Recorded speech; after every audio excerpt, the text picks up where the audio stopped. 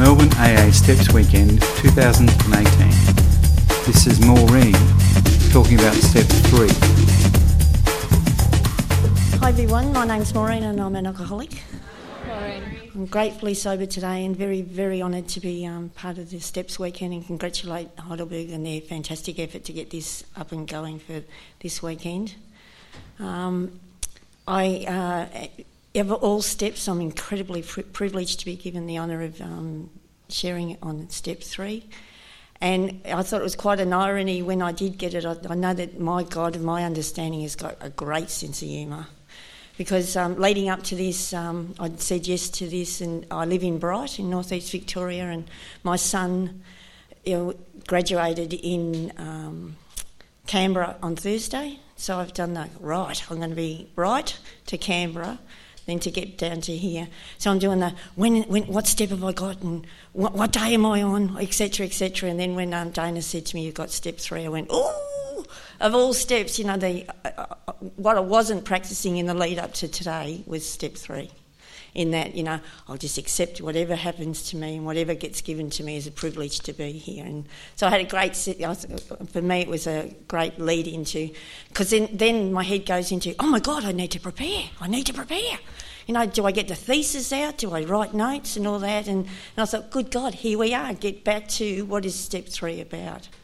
And for me, I just thought, at the end of the day, my experience, strength and hope has enabled me to be sober for 20 years and 9 months. And for me, that integral part, because Step 1 and 2 for me was that admittance and acceptance of exactly what I am.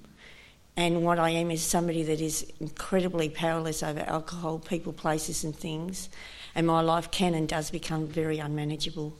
I had to accept the fact that nothing but a higher power would be something that would be able to work in my life to be able to put the drink down for me. And that was, I was given that gift over 20 years ago today. But that didn't mean that then my life was like, this is grouse, isn't this fantastic? I mean, it was grouse because I wasn't drinking. And for that, I'll always be eternally grateful that I was able to put down the drink. But my life was unmanageable in so many ways. And for 38 years, I'd lived a life of, I can do it.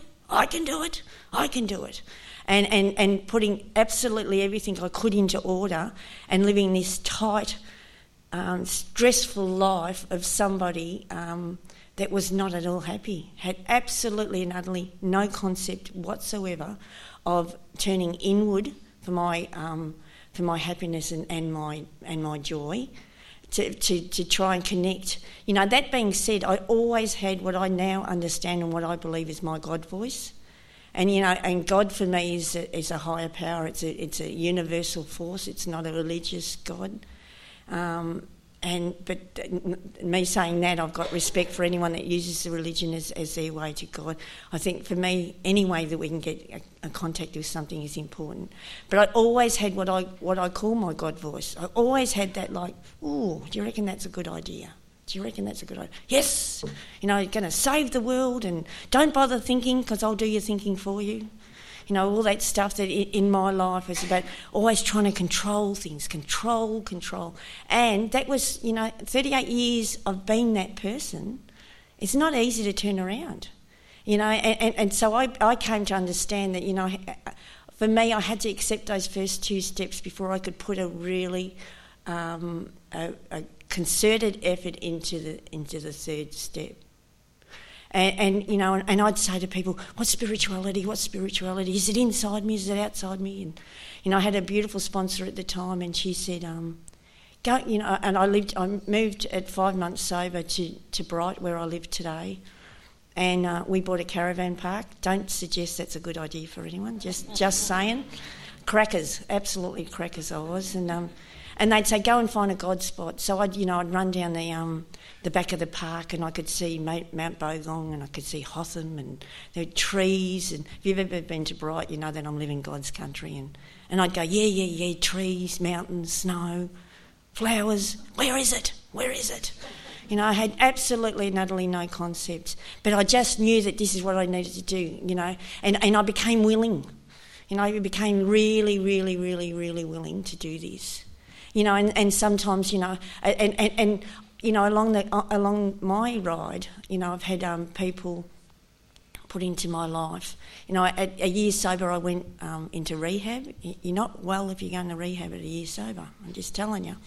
You know, and I did the steps in a chronological order there. You know, and I don't regret anything I've done. I don't regret going to rehab.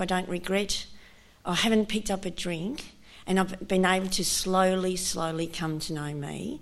But I understand at the same time I was my will, you know. I'm right, I'll be right, I'll work it out, etc. So, you know, I did this chronological thing. But what that chronological way through the steps for me was about me still living in the blame.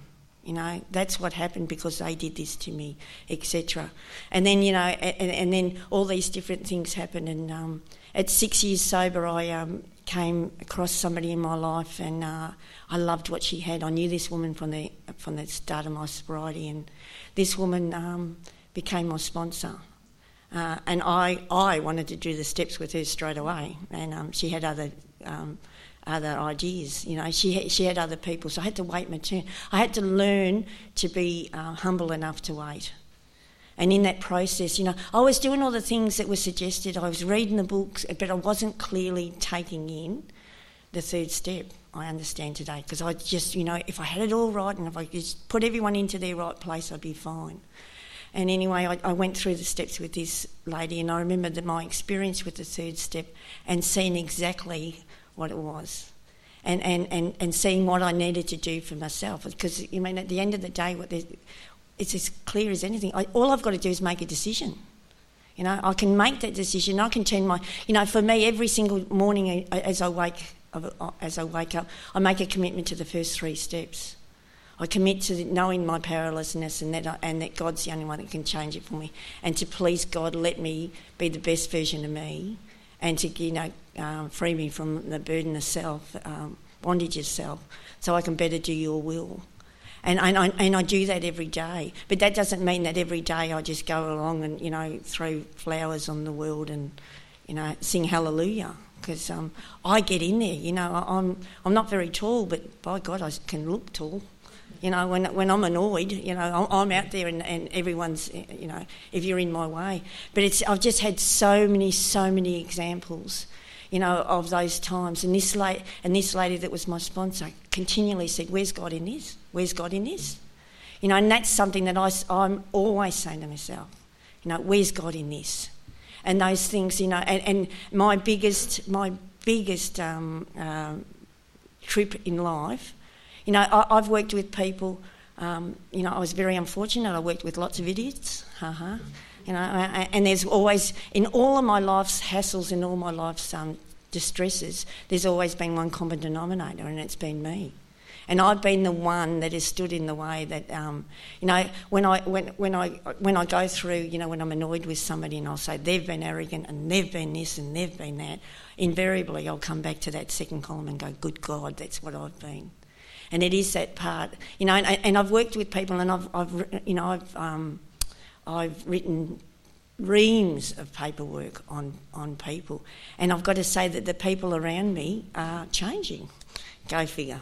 You know, because I see those people differently, and I react differently to that person. You know, there's a little Morsey in me that's screaming to be noticed, screaming, you know, pick me, notice me. But then when you get too close, it's like, oh, back off, you know, whoo. And all that stuff. So it's been that part of me that's been able to see that I'm just one amongst men. You know, that I am, you know, that part of me that asks God, that part of me that takes a pause. You know, I was preparing, as I was just about to come down today, I was doing the, oh my God, I'm so nervous. And I've been told if you're not nervous, you're arrogant. And, you know, apparently I haven't got an arrogant bone in my body. You know, just that part of being so nervous. But but I took that time to connect with God. You know, all I've got is my experience, strength and hope, and it's enabled me to keep sober today. But those things, you know, the people that mean the most to me in the whole wide world are my family, and that's been the hardest place for me to be the best version of me. And to enable, and I always think of that, to enable them to be adults. I mean, that pride in me, that the great I that thinks I know everything, is not right. Thank you. It's that part of me that understands that these people in my life, that I need to be the best version of me. And in doing that, there's been many, many, many things that have happened in my life that I've been able to practice this. And there's been lots and lots of times. I've got my middle son is 31, the one that's just graduated, which is just an absolute miracle in itself. He took 10 years to do a degree, and he's been sick all his life, and he had a heart transplant 2.5 years ago.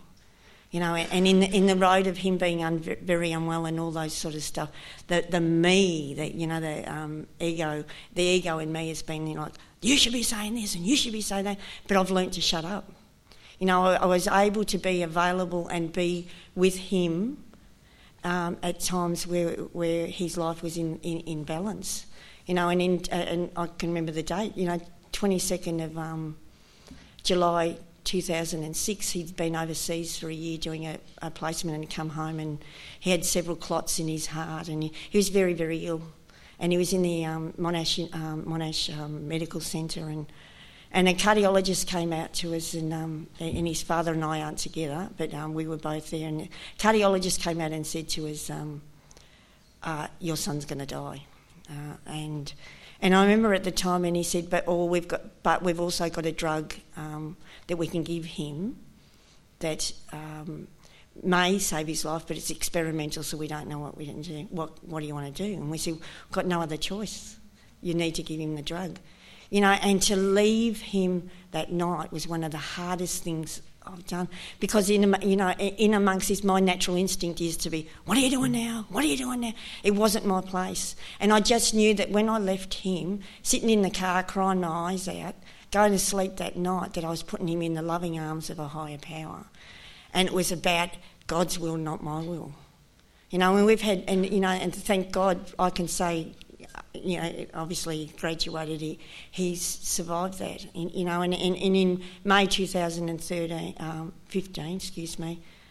we got the call that, he's been given the gift of a life-saving heart. And I'll never forget, I was in Bright, he was in Sydney. 5 hours later, I'm standing next to his bed. And then as he's being wheeled into the operating theatre, I'm in the outside operating theatre and holding his hand, giving him a hug and saying, in my head, go with God, because my kids aren't really into the God stuff, and they don't have to be, and I don't shout any of this stuff. I'll say, thank God for this and all that, and this is meant to be, and they'll go, oh, here's Mum with her AA stuff, and that's okay, but invariably I hear them sometimes saying, oh, this is the way it's meant to be, and I go, go! And all that stuff, and that young man was taken into that theatre and not knowing whether I'd see him again, and knowing, in amongst all this stuff, I've always, this is the time for me to practice this stuff.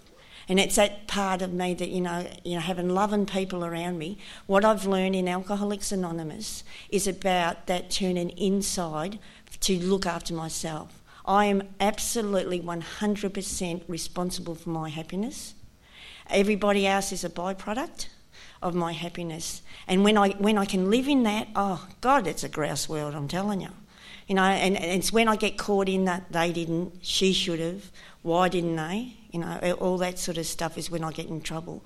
And I was able to, that was at like 4 o'clock in the afternoon, at 2 a.m. on the 3rd of May 2015, I was able to hold a warm hand of my son. And I remember I said, oh my God, his hand's warm. And I'm a nurse, so I should be able to work this out. His hand's warm. And they said, you know why his hand's warm? No, I'd say. And they said, because his heart's beating. So I've been able to live that life of being the best I can for them. And being able to take, I took 4 months off work. I was able to be the carer for him, to be available, and not to expect the accolades. you know, because my life's been about, I want everyone to, you know, stand up and go, more Z, you know, and, you know, but, you know, that's not what it's about. I need to stand up and go, more Z. The Alcoholics Anonymous has enabled me to be able to get in touch with me, to know that I'm enough. And when I first got sober, my first ever sponsor spoke about being comfortable in her skin. And it was the most unbelievable thing. I remember thinking, that's what I want, because my skin was really uncomfortable, because I was always outward looking to see what you would think of me, never bringing God into it. Yeah, and as I say, my loved ones today, you know, I'm always put the pause in, Maureen, you know, shut up. And those times I say, please God, what do I say here? And sometimes it's nothing. And then I'll do I must look like a nutter, because I'll do oh, gotcha, you know, and say nothing. You know, it's not my place, you know. You know, and I'm talking about my kids because they're just integral in my life, because I've been far more sober than I've been drunk with my kids. They were 12, 10 and 6. They're now really old. You know, and I've been part of that. And, you know, a short 12 months after that boy had his heart and's quite well, his brother got colorectal cancer. And he's a married man. And my God, living with you know, being part of somebody that's married and not being able to get in there, I've had to use the third step in every single step of the way. That part of me that's been able to be, I need to be invited in. Your will, God, if this is to be. There are so many examples that I could tell you of times that I have been able to be part of their lives and be able to, you know, in amongst that, a baby was born 2 weeks after his radiation had finished. You know, he's very well today. You know, his brother's well. My daughter's had a baby. I've been able to be a grandmother, and a sober grandmother, and one that's able to act like an idiot. And I'm brilliant at that job. You know, I've been born to be a grandma, I think, you know, and all that stuff. You know, I just know that God's an integral part of my life. It's that part of me that each morning and each day and each minute at times, when I get caught up in that stuff, and I know when it's not, you know, and please God, what is the right thing here? And often it is to shut up, you know, and often it is that opportunity to be, and not to be in a crowd and think, pick me, just accept it for what it is. And the rewards have been amazing. You know, to be part of a graduation, to be part of being a grandma, and to be the best worker I can be. I think I'm going to finish at 18 minutes. Okay, thanks so much for this opportunity. I appreciate it. Thank you, Maureen. Information about the annual Melbourne AA Steps Weekend is available from www.stepsweekend.aagroup.org.au. Thanks for letting us share.